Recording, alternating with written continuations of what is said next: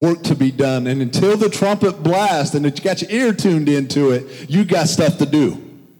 And if you haven't heard it yet, you got stuff to do. Until that time comes. I don't care if you're on your last breath. I don't care if the trumpet doesn't come and there's still breath in you in the hospital. I don't care how it works. There's still time for you to do something for God.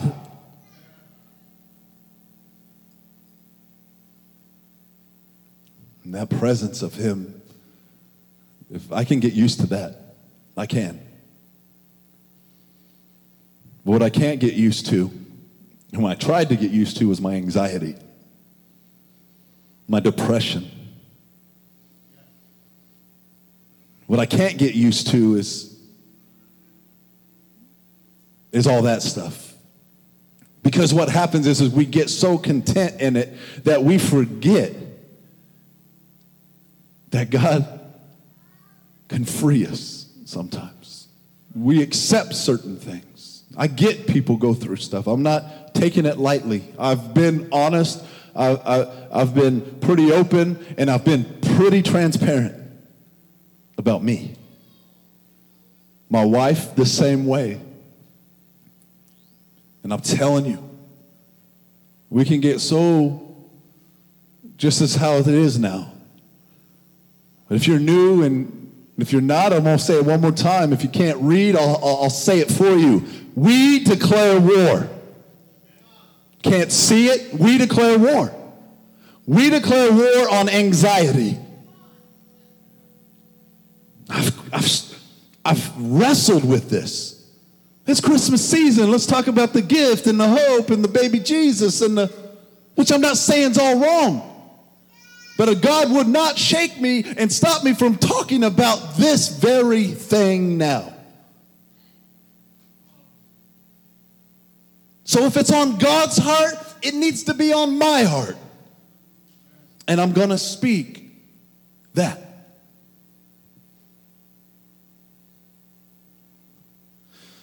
Whew. Amen. Let me get into this. Mark chapter 7, verse 32 through 35. There's some people that brought to him, Jesus, a man who was deaf and could barely talk. And they begged Jesus to place his hands on him. After he took him to the side, away from the crowd, Jesus put his finger into the man's ear, and he spit and touched the man's tongue. He looked up to heaven with a deep sigh and said to him, Ephphatha, which means be opened. Does anybody else need to hear that word, be opened? Be opened. Ephphatha.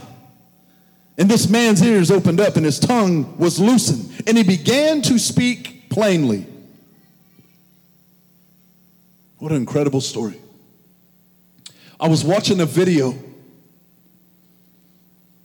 and it was a guy talking about this professor of human development, that he did research.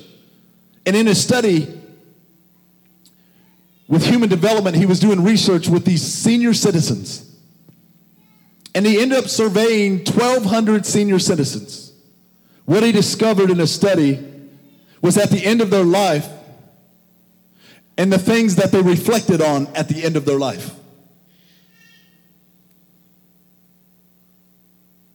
They all, 1,200, said the same thing.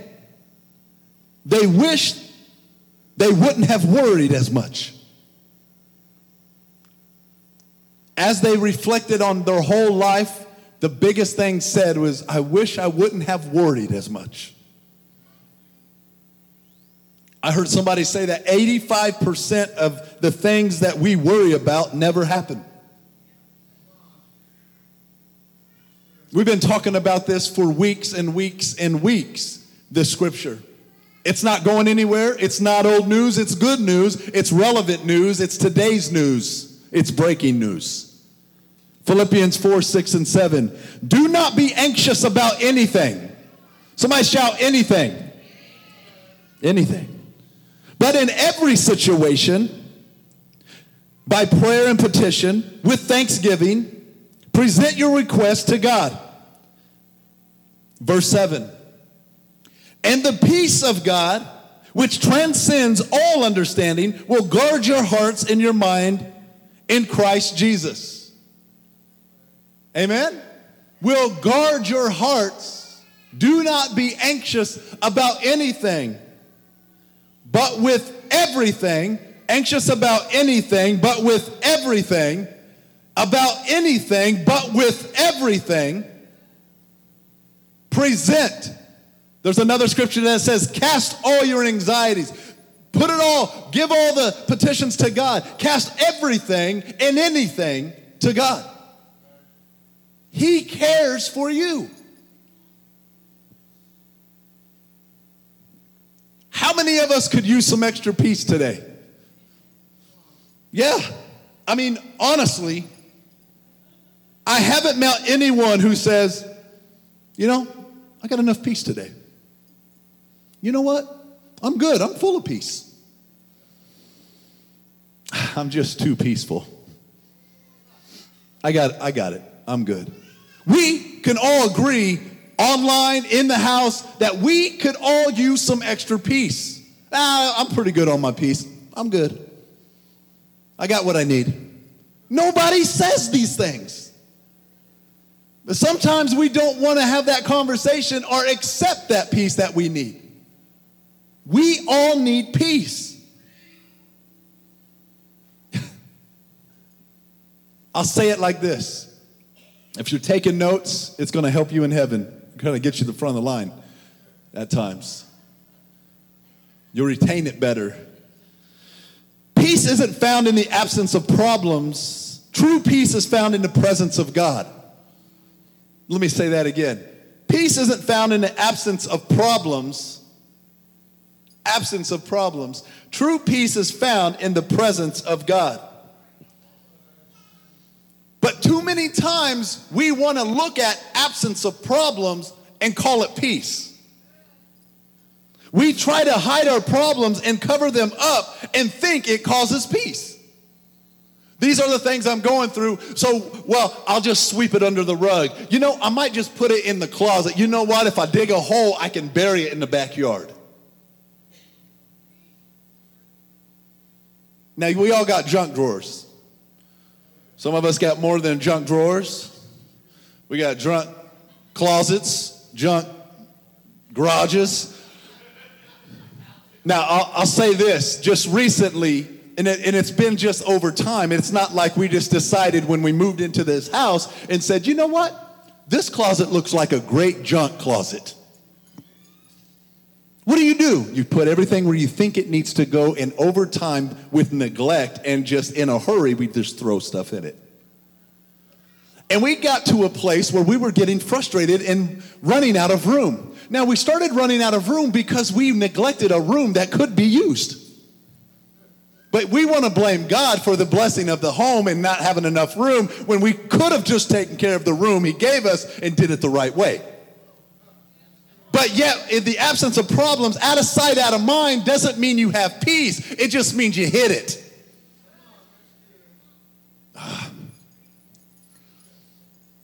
So just recently, we had to clean out this closet. And we got rid of a bunch of stuff. And, if we're going to be honest, a lot of it was mine. You know, like, okay, whatever, move on. She's not here to, yeah. She would say amen and all that kind of stuff. So, but I'll say this. When we look at the absence of problems, we try to hide it. We out of sight, out of mind. And I'll say this real clear. Eventually, the door is going to open to the closet. The rug is going to be moved, and the dog might dig up the hole. You see what I'm saying? Eventually, what you hide will be exposed. What you hide will be exposed, and you will not have peace. You are left in pieces. But we call it peace. Too many times we think the absence of problems creates peace, but all it does, church, is create problems. Too many times people think the absence of problems is hiding the problems and putting them, trying to use my words wisely today. Too many times we think that the absence of problems is hiding the problem and putting a God stamp on it and calling it peace. It is not a God card because you hid what you know is wrong. That's not called peace. That's pieces. That's problems. That's hidden. And what is hidden? Always, no matter what, comes to the light. We want true peace. We got to quit hiding things. Give it, cast it to the Lord. Well, if I hide this, because I don't want to deal with this, and I don't want to, it's gonna mess up what the plan is, and I'm telling you right now, I'd rather be in the presence of God with nothing than full of everything not in his presence. Simple as that. Too many times we put that stamp on. True peace is found in the presence of God.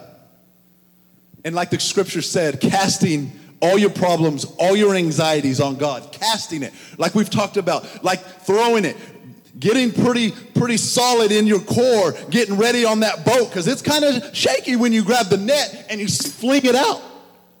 But you cast it out and you let go. You give it to God. It's crazy. Because if you don't, it's still going to be there. If you do the absence of problems by hiding it, you still know that it's going to be there. Some people don't like sweep good, so you find food in corners and stuff, and it's gross. Guess what that does? It grows other things, starts to develop other things. You sweep dust under the rug, guess what happens? It will still be dust under the rug. Students, when you hide your chonies under the bed, they're still there. They just whistle. You whistle for them, they're going to walk to you eventually. And your socks and all the other stuff. You see what I'm saying? Like, oh, I did that. I put it away. No, you threw it back in the dirty clothes. No, it's actually under your bed. You know what I mean? Like, and here's the crazy part. Then we look for it, and then you know how some students are. They'll be putting that stuff back on, like it's clean. You nasty. You got stuff going on. But here's the reality of it. You know you did it. You know where it is. You know what you're doing isn't right. You know exactly where it is that you hid or that you put somewhere. My goodness. Hiding your problems and acting like everything's okay is not true peace. It's still going to be there. You still know it's there. And like I said in the Bible, in Luke 12:2-3, it says, the time is coming when everything that is covered up will be revealed, and all that is in secret will be made known to all. I tell you what, I don't want to hide anything. I want to go ahead and cast it to God, because how crazy is that of a mess you got to clean up now? Because you chose to hide it and it came to the light and it got all kinds of stuff jacked up. Why not just give it to God so you don't have a mess to clean up? Why not just do the right thing so there's not a mess? That's where true peace is. We could all use some peace. We've all agreed on it. But quit creating problems. We make more problems for ourselves than anything else, and we blame everybody else for it. We can have true peace. See, listen, it's real simple. When you give it to God, He takes it, He gets rid of it, and you have peace. Is that pretty simple? When you keep it, when you hide it, and you act like nobody knows about it, the enemy will help hide it. He'll bring it back and use it against you, and you're left in pieces. Now, which peace do you want? Pieces or the peace of God? Which peace are you living in today? But we can all agree on this. We could all use some more peace. I think you just have to figure out, am I causing more problems than anything on trying to get the peace of God? And I'll say this, and I'm going to keep moving on in this sermon. True peace, I'm telling you, if there's things that's under the rug or in the closet or in the hole, it all will get exposed. Might as well clean up your mess and go forward. Just go forward. It's okay. Just move forward. He's got work for you to do, and the more you keep lingering and hiding your crap, basically, the more time you're wasting that God's trying to use you, and then when God uses somebody else and you get butthurt, it's because you didn't want to do the right thing. Because it still says in the Word, there's still a remnant trying to do the right thing. So God's going to use the remnant that's going to keep doing the right thing. We all could use peace. It is amazing at the end of that study with those 1,200 senior citizens that they were wishing they could go back and not worry as much. They wish they could go back and not worry. I guess I could say it like this. We kind of know what's going to be said at the end of our life. We kind of know what's going to be said. I mean, we could all go back and say, well, we could start talking now, but we could maybe go back and be like, I wish I would have worried less. I wish I would have worried less. I guess the question is, if we know what's going to be said at the end of our life, here's the question. How do we conquer it here and now? How do we conquer worry and anxiety? How do we conquer these things here and now? What's wild is Paul wrote this. Do you realize Paul wrote this over 2,000 years ago? Does that make sense? 2,021 years ago. Like, we're reading the Bible that's still relevant from when it was written. How culture has changed and technology, but the Word of God is still the same. Over 2,000 years ago, speaking to people and telling them, don't be anxious about anything, but in everything, pray and thanksgiving and present your requests to God. I think people have a hard time with that peace thing and presenting a request to God, because God's going to probably look right back at them and say, lift the rug, open the door, dig the hole. Well, God, I got a request. Well, I got one for you too. Why don't you move that rug and sweep that out real quick? Why don't you empty that vessel that you keep filling with other things so I can do what your request is asking? Is that good? It's good for me. And it's a reality check for our own selves. He says that the peace of God is not circumstantial. God's peace is not based on your exterior environment. It's not based on your surrounding. Yes, did I have a peaceful time when I went to Florida? Absolutely. I hate to say this, and I love my kids. My kids in here, some of them are, yeah, whatever. I didn't think about them. I love them. It wasn't a thing. All I thought about was that good-looking girl next to me and some fruit and that beach that was looking at me. And that's all I did. And I was like, that is so peaceful. But me escaping and saying, I just got to get out of Terre Haute, or Terre Haute's bad, or wherever you go, you will find something wrong with it if that's your mindset. Just saying. You will have peace wherever you land your feet because God directs your path. I don't care if it's in the hood or wherever it is, you can be in a peaceful state no matter what you do. But we think that it's with the environment. God's peace starts from the inside out, not the outside in. It is nice to have, it's peaceful, it's quiet. Like my wife, when she deals with stuff, sometimes like a dirty house has no peace in her life. Like if her house is a mess, I'm just being real. If her house is kind of a mess, she don't feel peaceful because she's like, I got to sweep the floor, I'm barefoot and I'm stepping on stuff and that's gross and I don't like that. I got to have a peace. Me, part of my peacefulness is I got to have a clean house. That's what she says.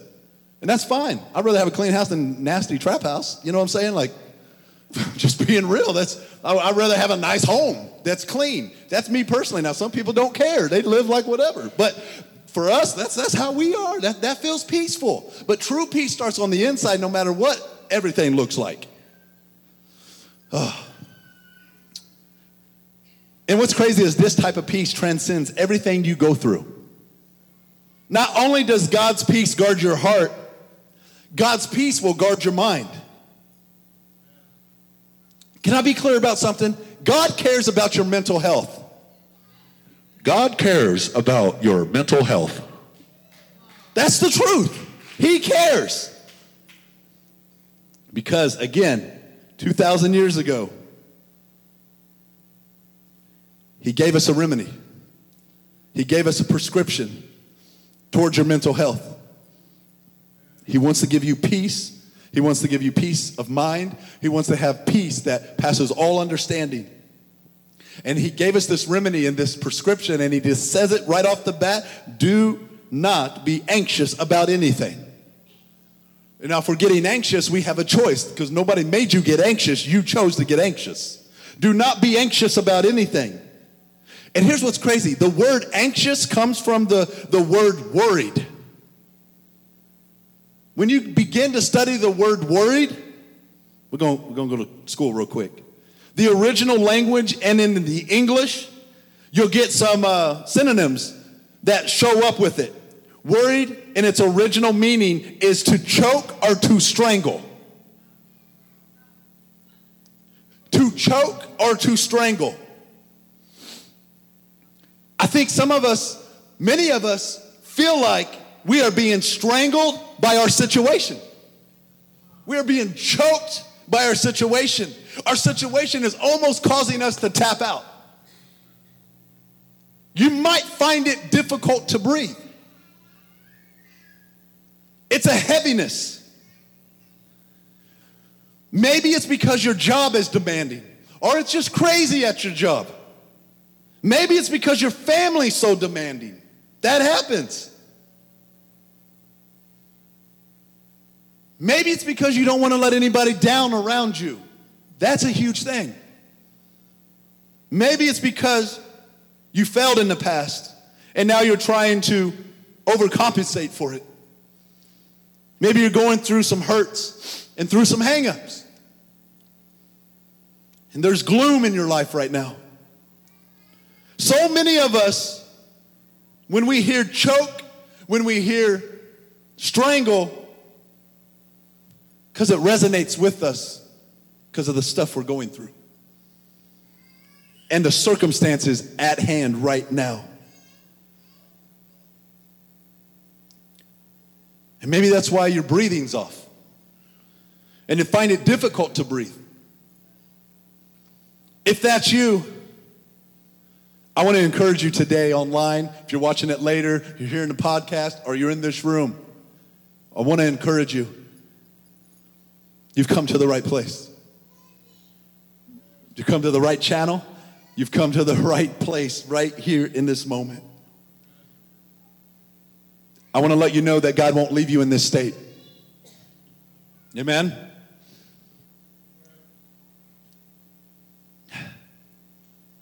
He doesn't say, there's no way through it. He doesn't say, get some more willpower.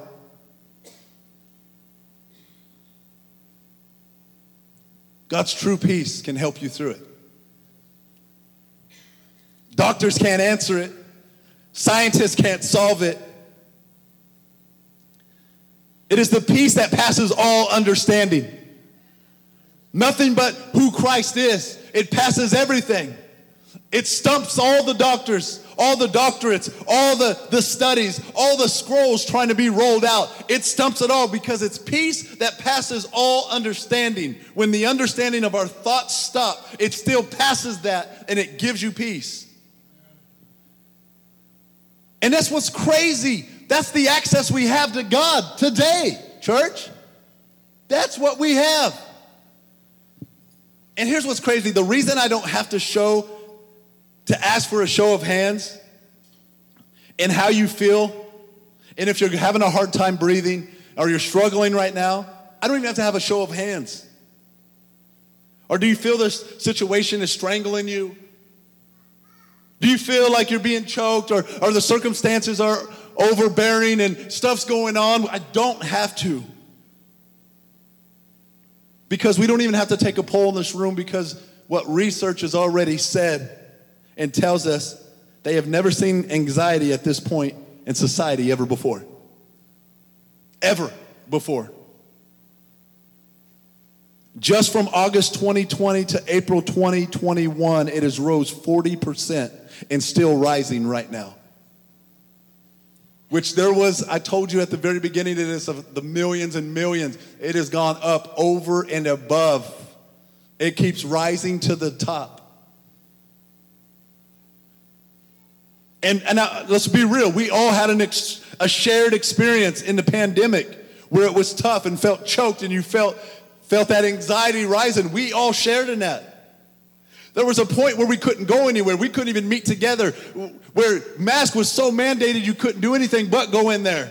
It was even a crazy point where it's crazy when you go to the bank and you gotta wear a mask. I felt like robbing it, No. Like I'm walking in with the mask and a hood on, like, take your hood off, leave your mask on. I'm like, for real? What's my name? Gotta have some kind of a name. Not Jesse James or what I'm saying. Like, it's crazy when you got to wear a mask in the bank. It's got crazy when you're wearing a mask in the bank. Please wear your mask. We don't want to know your identification. And here's the reality. I don't know what your drug of choice is. CNN or Fox News, both are serving you one way or another. They're serving it to you one way or another. I don't care what side of, which one represents what. They're both serving it to you. You're opening your mouth and you're getting a teaspoon and another teaspoon and another teaspoon. I don't care what podcast or radio station you're still getting it served to you.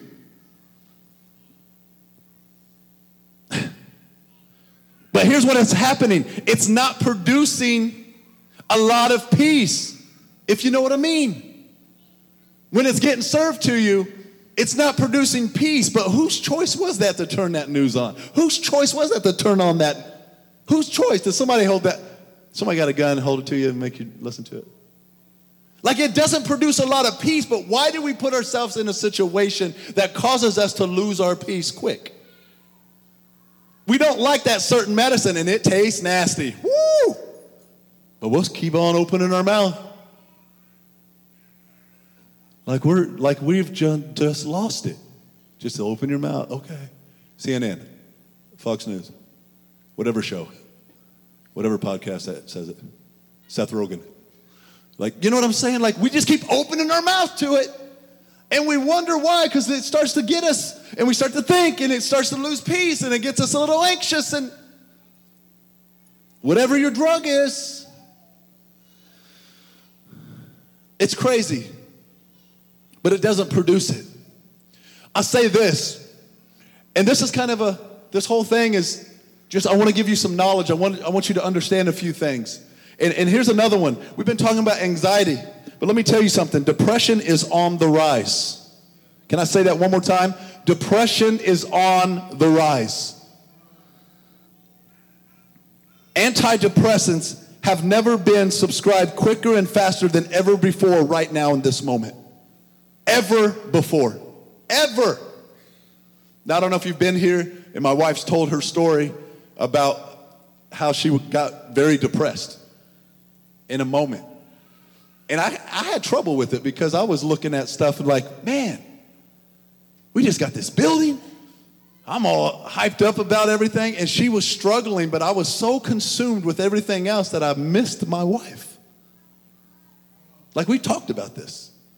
And she's talked about it. And if you want her to, to talk to her about it, she's very open about it. The struggle she had.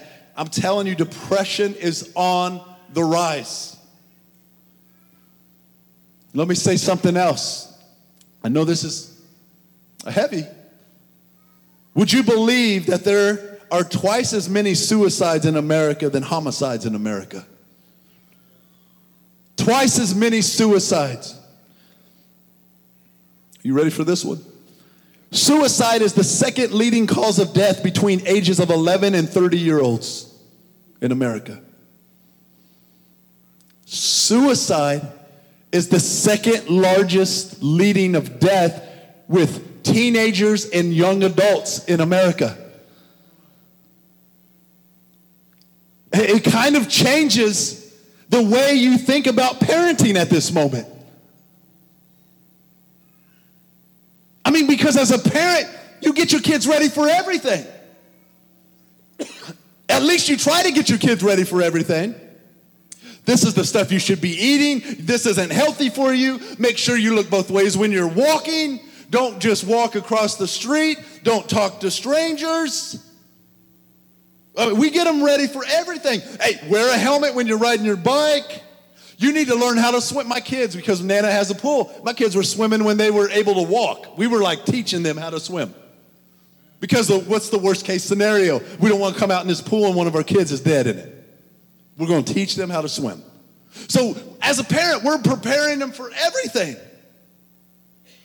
We have rules for everything. We're prepared for life in everything. But here's the reality. Nobody's telling some parents also that they should add to the list, you should teach your kids how to live and not end their life. Suicide is the second leading cause of death in America with teenagers and young adults. I would say this publicly, that we have another pandemic amongst us.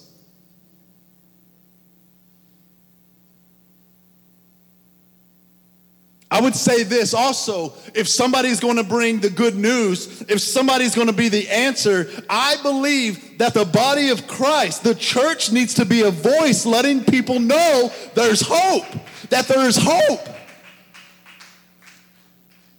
There are people that are hurting, and there's people that are hurting in this place. And maybe you're here or you're listening to this and you're hanging in the balance. And maybe you've thought this, is life worth living for? Please let me answer it for you. Yes, it is. Life is worth living for. Don't buy the lie of the enemy to say life's not worth living for. It is worth living for. You don't have to die to end your pain. Don't buy the lie. Don't buy the lie. Suicide is always this permanent solution to a temporary problem. I know this is heavy today, but if we're going to declare war, we better declare war. Too many times in the youth, we would hear another story of a teenager being gone. Another story of a kid that just didn't have it all together. Or online, a kid that video games made him mad, he didn't win, so he just killed himself. And we chuckle at stuff like that, but their life ended. Or kids thinking that because the way their parents aren't together anymore might be thinking that it's their fault, so they have thoughts. We got to be more aware. And I say this, please hear me today. You are loved, you're needed, and you're known. You're loved, you're needed, and you're known. And I know there's people that are hanging on dear life right now. You're known. Just want to remind you to take a deep breath. If anything, we need to take a deep breath. And I know as I said it, some of you already started to try it. Because there's life. There's life in your lungs. There's life right at your hands. God has a plan. Breathing has practical implications, and it also has spiritual ones. Do you know that we take 22,000 breaths a day? That's a lot of breathing. And do you realize that every breath is a gift from God? Sometimes when you're younger, you don't think that, but when you get older, you just thank God for the next breath you got. That you got out of bed, that you're able to take another deep breath. Do you realize, let me stop real quick and say this, that God stooped down and created you, okay? And in that, I don't know if you realize this about the body. The body is a unique thing. Do you know how fast the body heals itself? Like, God created us, and it's better for the body to heal itself. When you get a splinter and you don't mess with it, guess what the body does to it? pushes it out. The body does something incredible. When you take a deep breath, guess what the body does? It's working in your favor. God created you to do these things. Now, there's been times of people in different situations where people try to find their zen and do all this crazy stuff with their body. But I'm telling you, God's the one who breathed the life in you. He's the one that gave you that. And He can help you through that. Let me tell you real quick. When you take a deep inhale, it slightly increases your heart rate. When you exhale, it slows your heart rate down.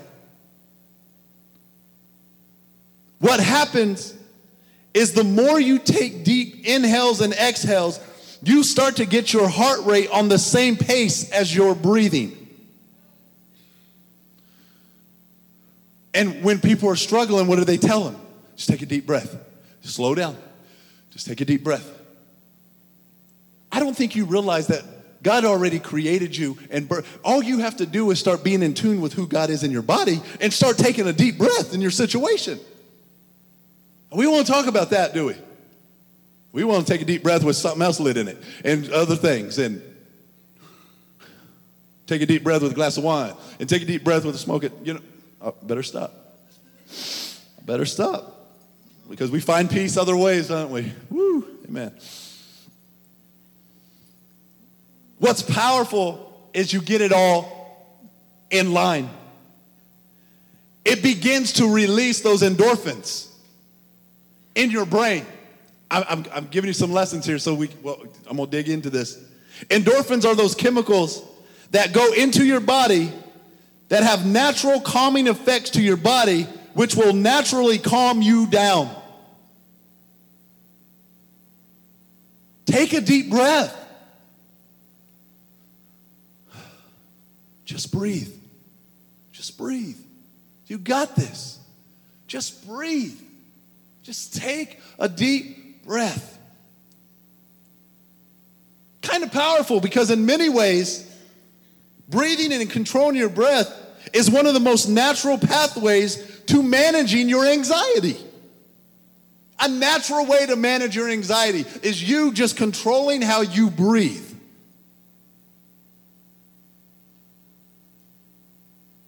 So powerful to think of. It's within my breath, I can release the endorphins in my brain, which is going to calm my body down. I can take a deep breath and release that and calm myself down. What is suicide? Suicide is literally stopping your breath. What does anxiety do? Anxiety has the ability to attack your breath and hyperventilate. What does depression do? Depression starts to slow your breath. When you get natural endorphins into your body, all these things are attacking your breath. What we want to say as a church, practically, is just breathe, church. Take a deep breath. Just breathe. It's going to be okay. Take a deep breath. You know, sometimes you see me and I work out and I'm like church before church and and I work out. You know why I do that? Because when I have to take a deep breath and I'm working out and working muscles and stuff like that, I'm focused. It's releasing and I can calm my heart rate and keep focused. Maybe more for sanity than anything. It releases. Just breathe. And here's the thing. Breathing is anchored in the present moment. That's all we can deal with is now. Breathing is now. We're breathing. God's peace isn't in the future, and it's not in the past. God's peace is in the present. Right now. In this moment. Just breathe. And everything about anxiety, and everything about depression, and everything about mental illness, it's trying to take you everywhere else but here. Everywhere else but here. The challenge for you is to be here right now in this moment. to get quiet.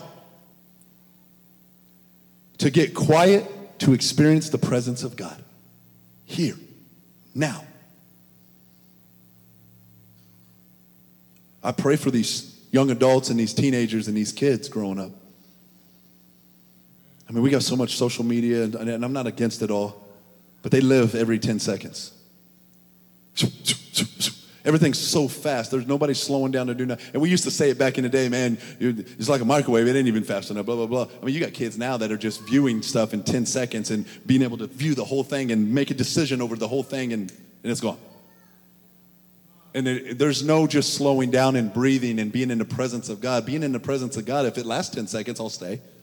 But if it's more than 10 seconds, I'm out. But now we got adults trapped in it. Not saying that social media is bad, it's not, but when you get so trapped in it, you start living your life like that. Got to be careful and just breathe. I guess one thing I can tell you right now about this whole breathing thing, that it's always available. You know what I mean? Just go ahead. It's available. I mean, it is kind of weird, and I bet when we first noticed this, like you had to pay for air, just like when you had to pay for water. When that was the first time that happened, like I'm paying for air in a can, and air for my tires, and air. If they could, they would try to capitalize on the air we breathe. But it's available now. You can breathe. It's always available right here in this moment. It's not available tomorrow because we're not guaranteed tomorrow. But in this moment, we're available. We can't go back and try to get some of that air. It's only available right here, right now.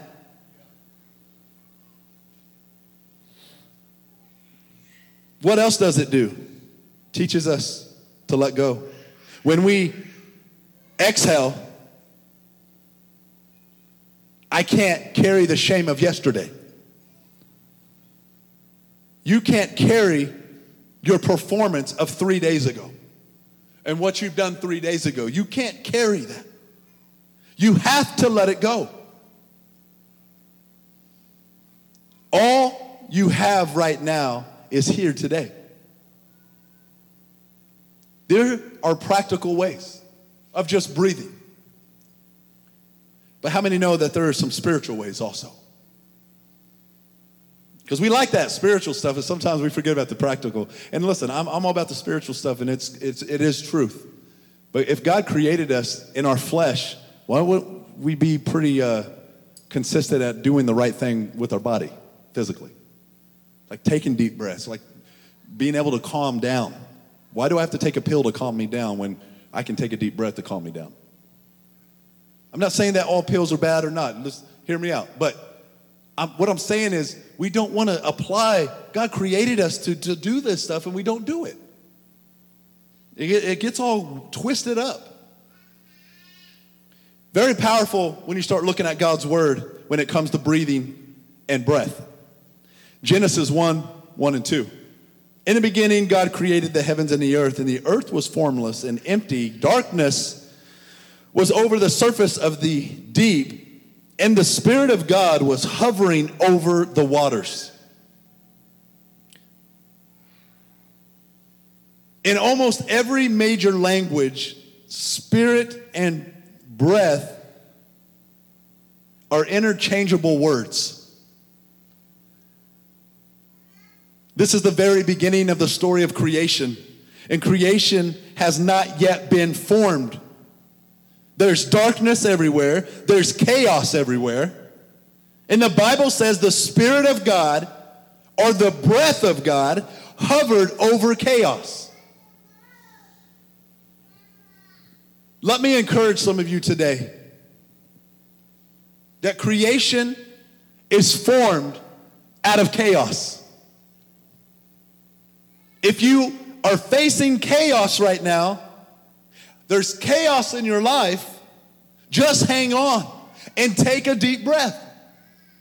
Because creation is on the other side of chaos.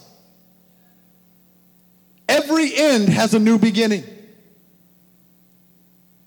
The breath of God was hovering over chaos. I thank God that He hovers over my chaos. That he can breathe life into this chaos and create creation in me. Create something new. So if there's chaos in your life, let the Holy Spirit breathe on you today. Just take a deep breath. Genesis 2:7 says, "Then the Lord God formed man from the dust of the ground." Are you dirty? Formed man from the dust of the ground. He breathed the breath of life into the man's nostrils, and the man became a living person. How was man formed? Man was dirt. God came and breathed life into dirt. I'll tell you this, if you got some dirt in your life, just breathe. Just breathe. Got dirt? Breathe. God can take dirt and he can breathe life into it, and life can come out of dirt. I got enough dirt on my life. I got enough. God can bring life into that dirt. Quit beating yourself up. There's like artistry that comes out of the dirt. Humanity comes out of the dirt. God says, let me breathe on it. Something's going to form. Something's going to shape. We inhale his grace. We exhale his praises. Let me say it again. We inhale his grace. We exhale his praises. It's pouring. It's hard to say hallelujah inhaling. It's very challenging to say hallelujah when you're inhaling, because hallelujah is only meant for the exhale. And I know some of y'all crazy folks in your mind have already tried it right here in your seat. Yeah. Hallelujah. Hallelujah. And you looked at each other, because I saw about 3 of you do it. Bunch of, man, you be chasing squirrels all day. Hallelujah. Hallelujah. Hallelujah. I got to take a drink. That jacked me up. But how funny it is, it's the truth. Hallelujah is meant to be exhaled because it's the praises of God. We inhale his grace. We exhale hallelujah. That's what it's meant. Hallelujah. What hallelujah means is God be praised. Uttered in worship or expressing in rejoicing. Did you know? Hallelujah. Hallelujah. Did you know hallelujah is the same in every language on earth?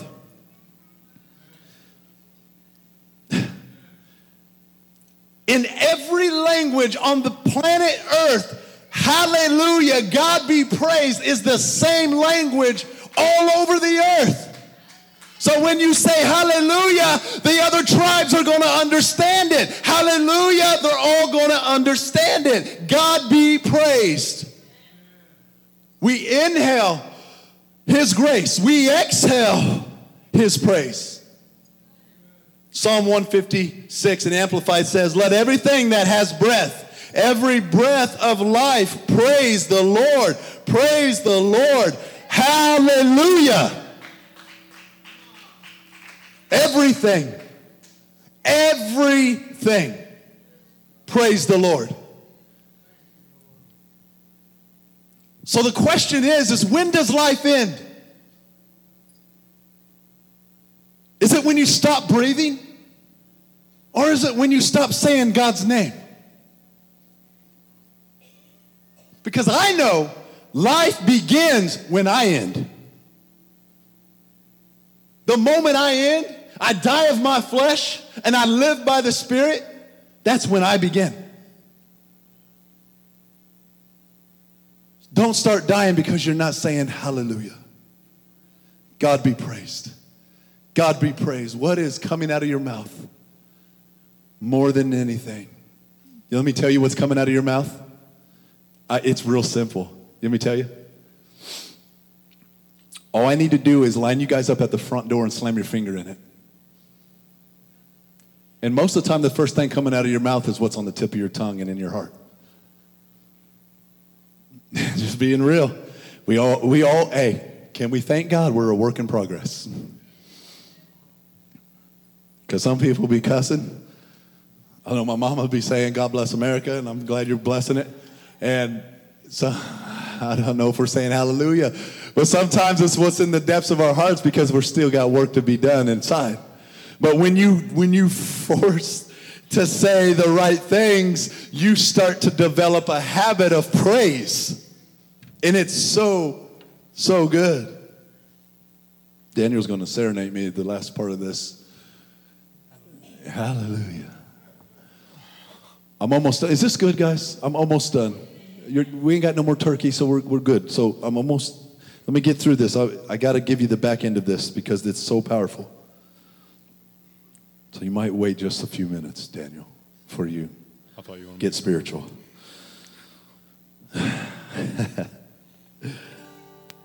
want to encourage you today that if you are in Christ, if you have surrendered your life to God,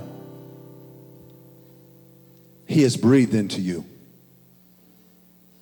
You have been formed in His image. Amen. He declares over your life. This is what God declares over your life. I approve of you. Good. I accept you, and I love you. There's a great story in the New Testament. Jesus, after He's gone to the cross, after He's resurrected from the grave, Jesus is telling His disciples I'm going to give you the Holy Spirit. And watch what He says in this. John 20:21. But I'll start at the beginning.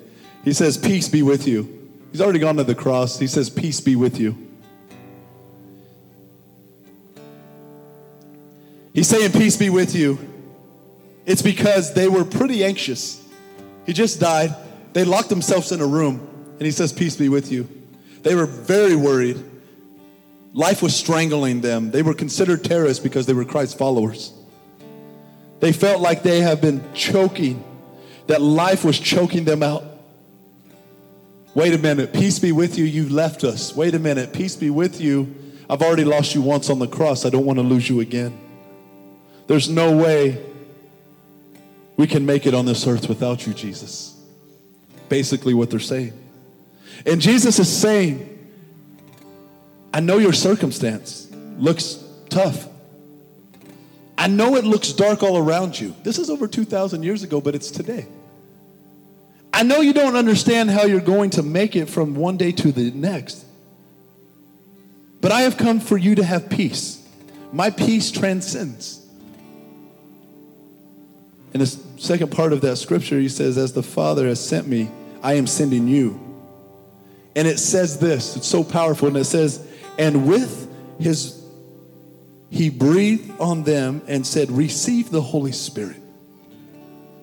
With this, He breathed on them. Before giving them the Holy Spirit, Jesus stops and breathes on them.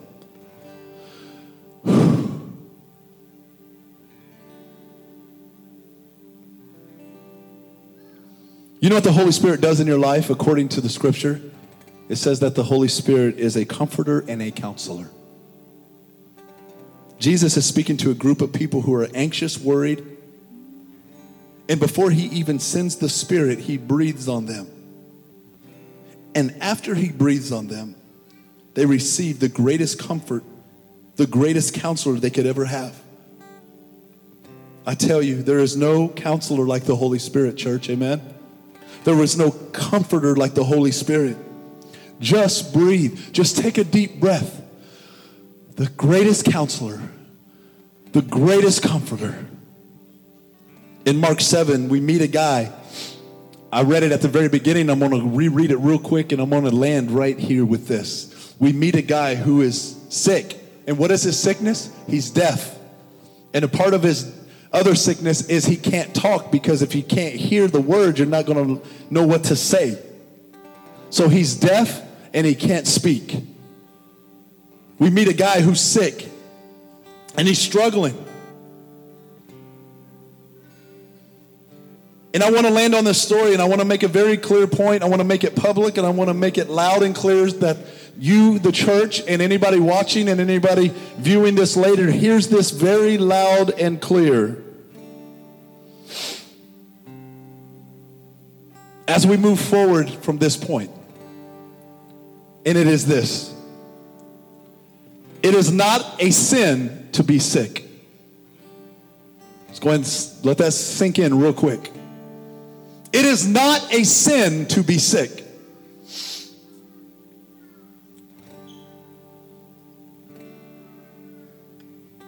I don't know what it is, but in the church world and in the faith world,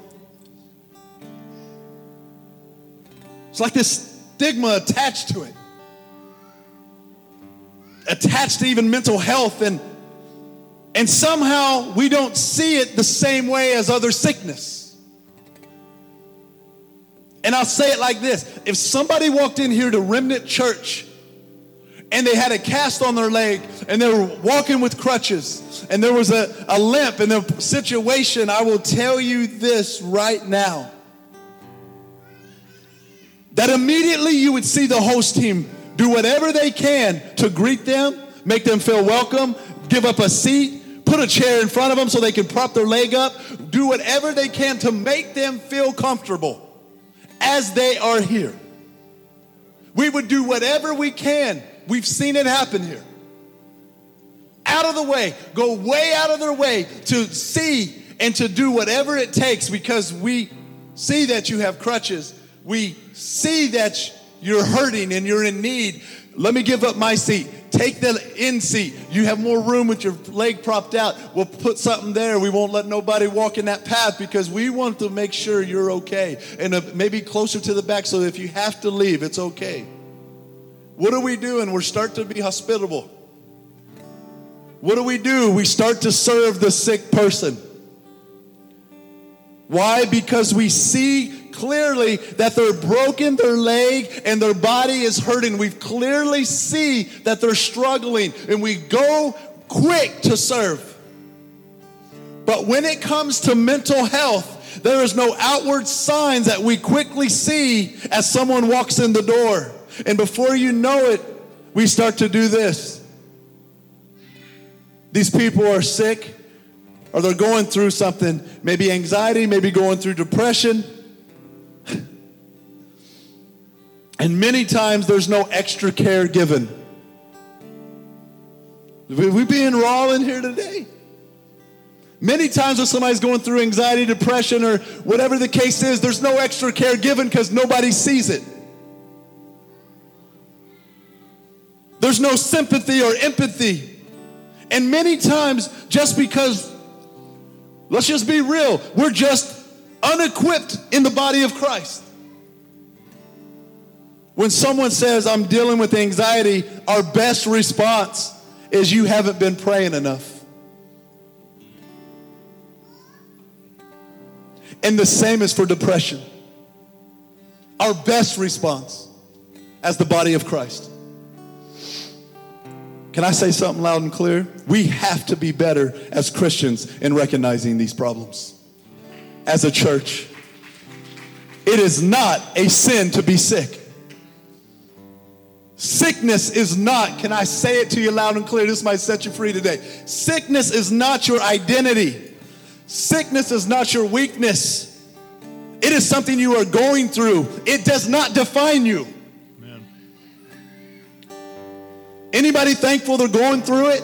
They're not stuck in it, they're going through it? Oh, I'm just going through some problems. Good, keep going. There's hope. The problem is when you sit in it. Get up and keep going through it. You're going to get out, I promise. Hallelujah. Keep going. And there's a crowd. There's people waiting for you on the other side. Let's go. Keep coming. It doesn't define us. I want to make sure that we are removing, always at Remnant Church, that thought. I want to remove that here at this church. I want people to understand at Remnant Church, we are here. We are here to serve people going through difficult times and challenging times.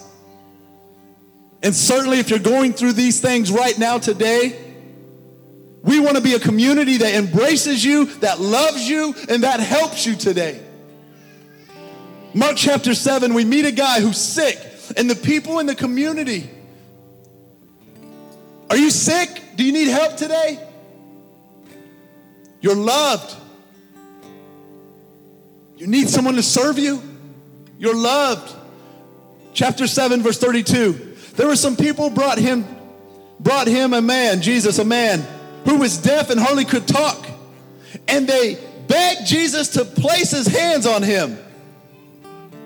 I got a couple points and we got to go. I know the service has gone a little longer, but I ain't worried about that. Point 1, if you're writing notes. Silence doesn't protect you. Hello? Silence doesn't protect you. The man's deaf, and because he's deaf, he's unable to speak, and he's unable to get the words out that need to be out. I think whenever we're dealing with the form of anxiety, depression, the lie of the enemy is, it's not a big deal. Don't say anything. We lie to ourselves and just say, I'm just going to get through this on my own. Silence is not going to protect you, church. I promise. We tell ourselves that. I'll make it on my own, by myself. I've come this far by myself, and might as well keep doing it. Silence will not protect you. Here's a man in chapter 7. He's unable to express what he needs. He's unable to express he needs Jesus. He can't speak. When I look at people that deal with anxiety and deal with depression, so often I'm so shook on how many of us going through things don't tell anybody about it. When we're going through it, don't tell nobody about it. Try to deal with it until it blows up. Please talk to somebody before it blows up. It will be better. Silence will not protect you. Our job as a church, more than anything, our job as a church, more than anything, is to simply create an environment where people are able to be honest and express themselves more often than not. Amen. That should be liberating to you. That you can come to a place that you can be open and honest and transparent, and that it will be okay. Just focus. Our job, that's the goal, to create a healthy community where you can communicate. Whether it's church-related, work-related, marriage-related, relationship-related, the lack of communication destroys everything. It leaves assumption, and assumption leaves an imagination, and imagination will take you for a ride you don't want to go. Communicate.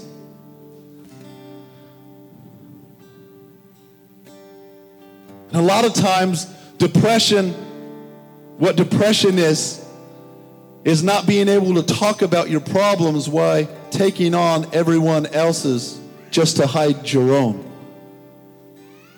Can I say that again? Depression is not being able to talk about your problems while taking on everyone else just to hide your own. If you've ever been there before, when you yourself are going through such a struggle, through such a dark place, and somehow, I've seen this happen so many times, and it does not work well. And somehow your mechanism for going through this is to say, well, tell me your problems, and then you just take them on while you are suffering and compressing your own problems down. If I can just take on somebody else's problems, I won't have to worry about mine. That's kind of like where it becomes that out of sight, out of mind. If I can focus on somebody else's, mine won't be as bad. And I can push it down more. Maybe that's you. I don't know. Silence doesn't protect you. We can solve just about any problem here in this community together. But how many know this? We can't solve problems we don't know about. You got to open your mouth and speak up, even if your voice is shaky. Why you do it?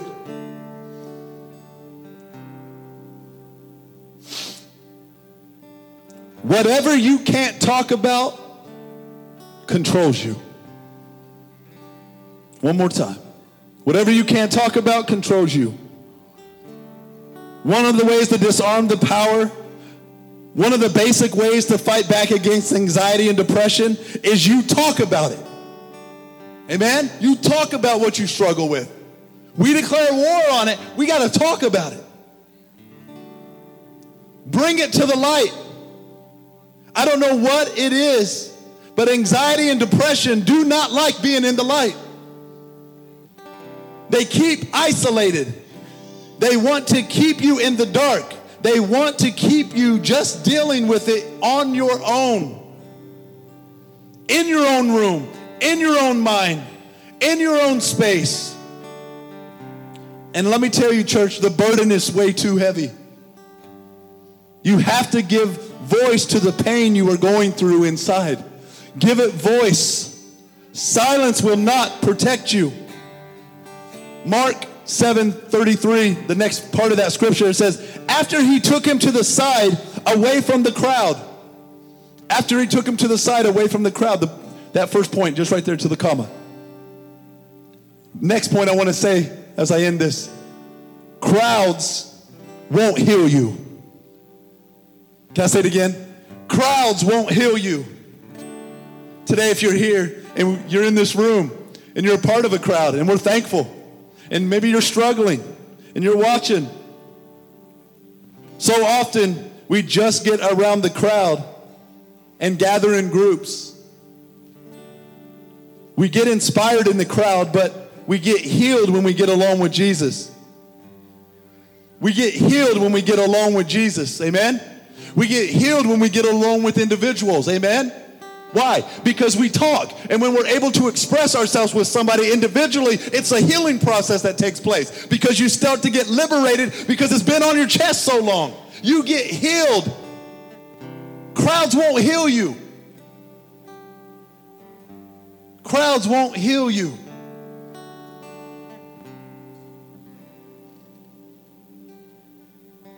If that's you today, I'm telling you, crowds won't heal you. Jesus will.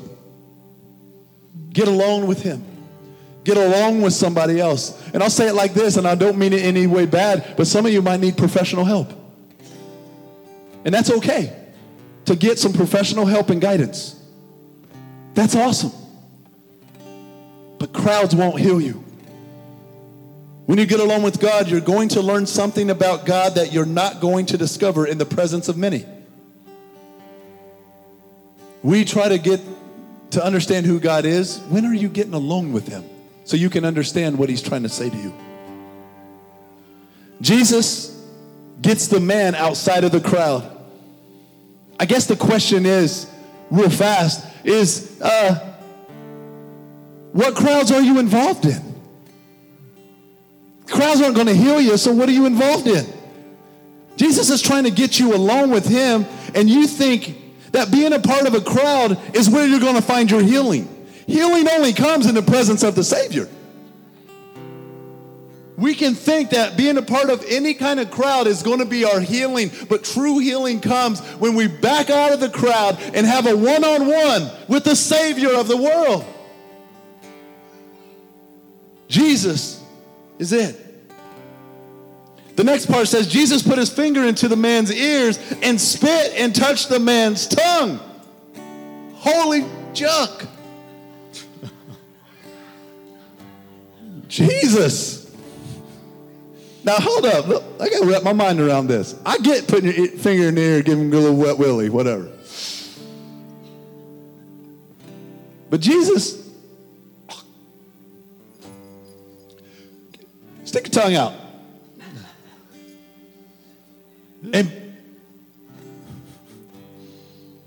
Now, I can barely handle like a good slobbery kiss from a child of mine when they're little. And they're like, oh, I love you. And they're like,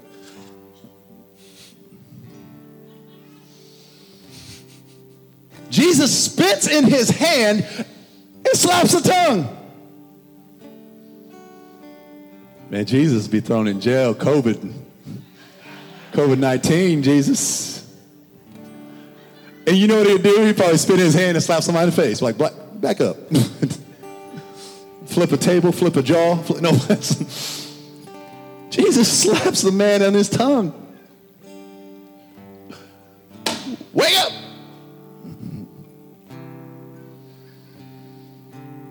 Don't you love the Word of God? I know we got to go, but don't you love the Word of God?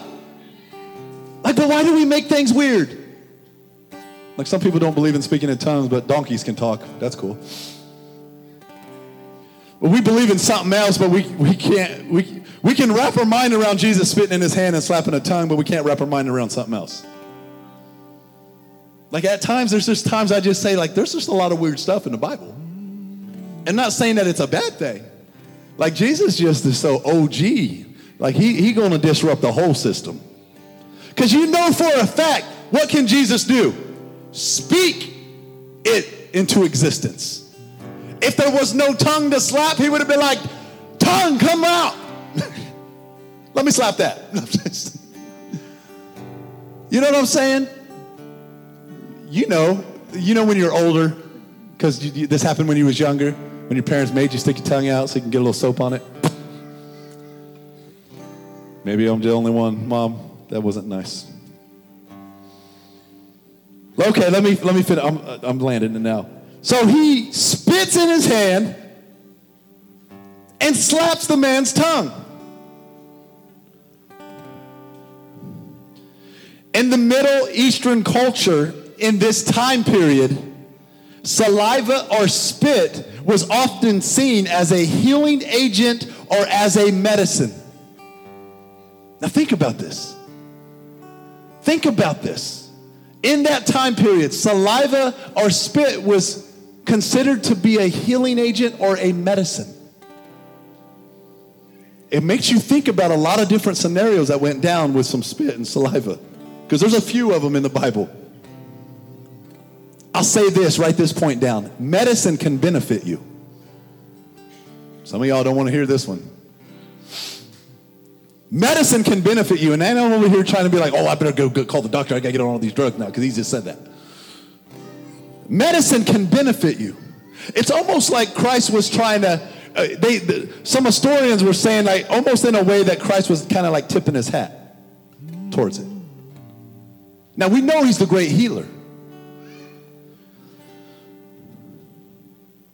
In reality of it all, many times it's the medicine that we need, not the medicine we want. Medicine can benefit. What I mean by that is, I guess what I would say is, what's your diet? How much are you sleeping? What's your lifestyle? How's your fitness routine? Like what's going on in your life? Have you ever heard the phrase, that's good medicine for the soul? Again, sometimes it's medicine we don't need, but medicine we need, but medicine we don't want. I guess it depends on the situation at hand. I know for a fact when my wife gave birth to the first one, when she had Nevaeh, she hemorrhaged, and I thank God for medicine. Because if it wasn't for that, she wouldn't have survived herself. Medicine can benefit you. There's a whole extreme, both sides here, that God has put doctors and people in pathways to do great things. The greatest healer is Jesus Christ. It can benefit you. It says that he looked up to heaven and he had a deep sigh.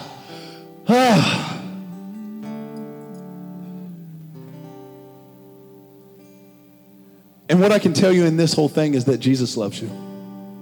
He loves you so much. Oftentimes we go through the darkest valleys, and the one thing we forget is Jesus. Because here's the statements we make at times. That if God really loves me, why would he let this happen to me?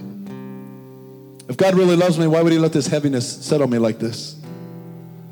Why would I be facing this today if God really loved me? I want to encourage you today that there's a God who is close to you. There's a God who is close to the broken. His name is Jesus. And what's crazy is before the man even got healed, Jesus looks up to the sky and takes a deep sigh. Takes a deep sigh.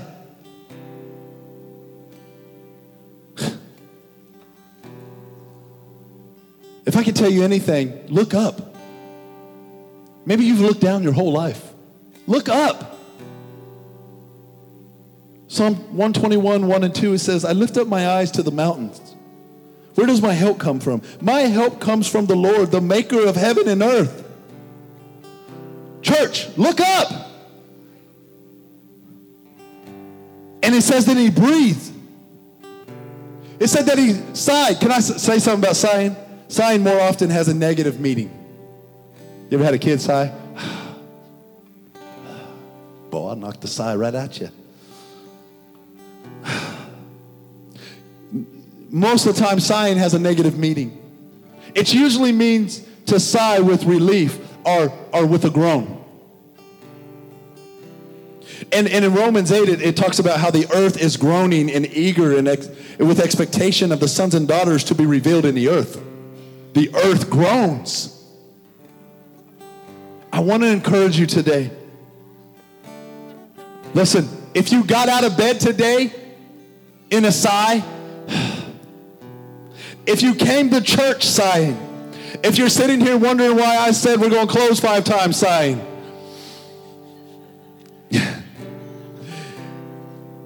if you want the mic, sir? I heard you.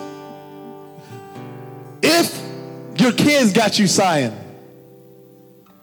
if your marriage feels like a sigh, if people are on your case and all you do is sigh, let me encourage you that sighing is still breathing.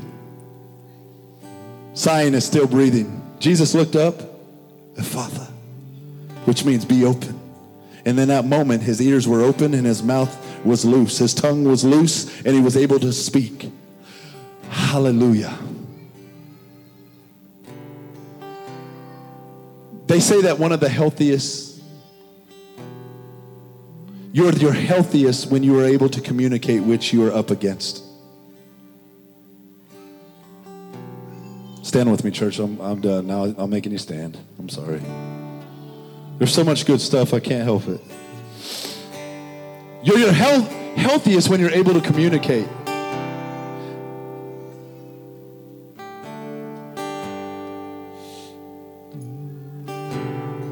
I'll say this, church. God does not leave you.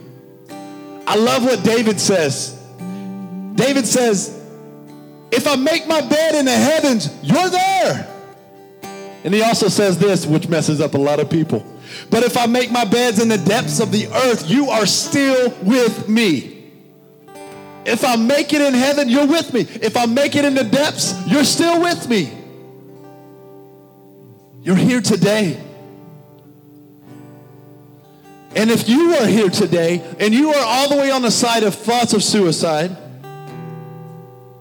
and you think that God's not even close to you right now, there's no way he can hear me. There's no way he's near. I'll say this, he's never been any closer than right now, in this moment, right here. Some of you just getting the revelation that Jesus truly loves you. And if that's you, I'm telling you, just take a deep breath. You know how we talk about at times we say like, you know, we're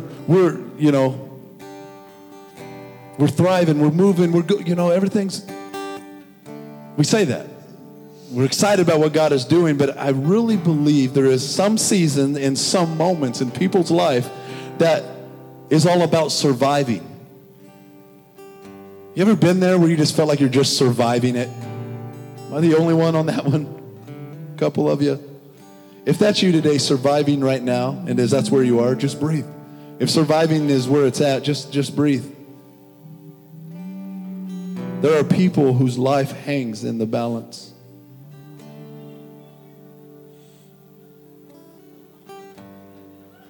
There's kids speaking in tongues, but we were upset about God, smacking tongues. The best thing, I'm just glad he's in the room. He might have just disrupted you. If you can't focus through a child, you need to figure it out. I'm going to keep preaching whether he's speaking in tongues or not. Go ahead. As I close, the thing I want to say is just come back. You know what I mean? Like when we deal with this kind of stuff, if we can just get you to next week. Sometimes surviving is where we're at. I'm not saying everybody's in that mode, but if we can just get to next week. And I'm telling you, these next couple Sundays, and we're going to get right into the whole new year. Do you realize that that's about to happen in the next couple weeks? If we can get you to next week. Silence doesn't protect you. The crowd won't heal you. Medicine can benefit you, and Jesus loves you. Amen. So here it is. We inhale your grace. We exhale faith. We inhale love, his love, and we exhale action. We inhale mercy. We exhale belief and responsibilities. We inhale grace, and we exhale his praises. We inhale grace, and we exhale his praises. I'm going to pray, and Daniel's going to sing this as you leave. It's so powerful. It's a song we wrote. Actually, Jen wrote. It's called Close. You know my heart better than anybody else. You love me more than any other. And basically, she wrote this in a time of what we're talking about. And I want it to be encouraging to you that, like I said, don't be silent. Get alone with God. Find somebody you can talk to. And he loves you so much.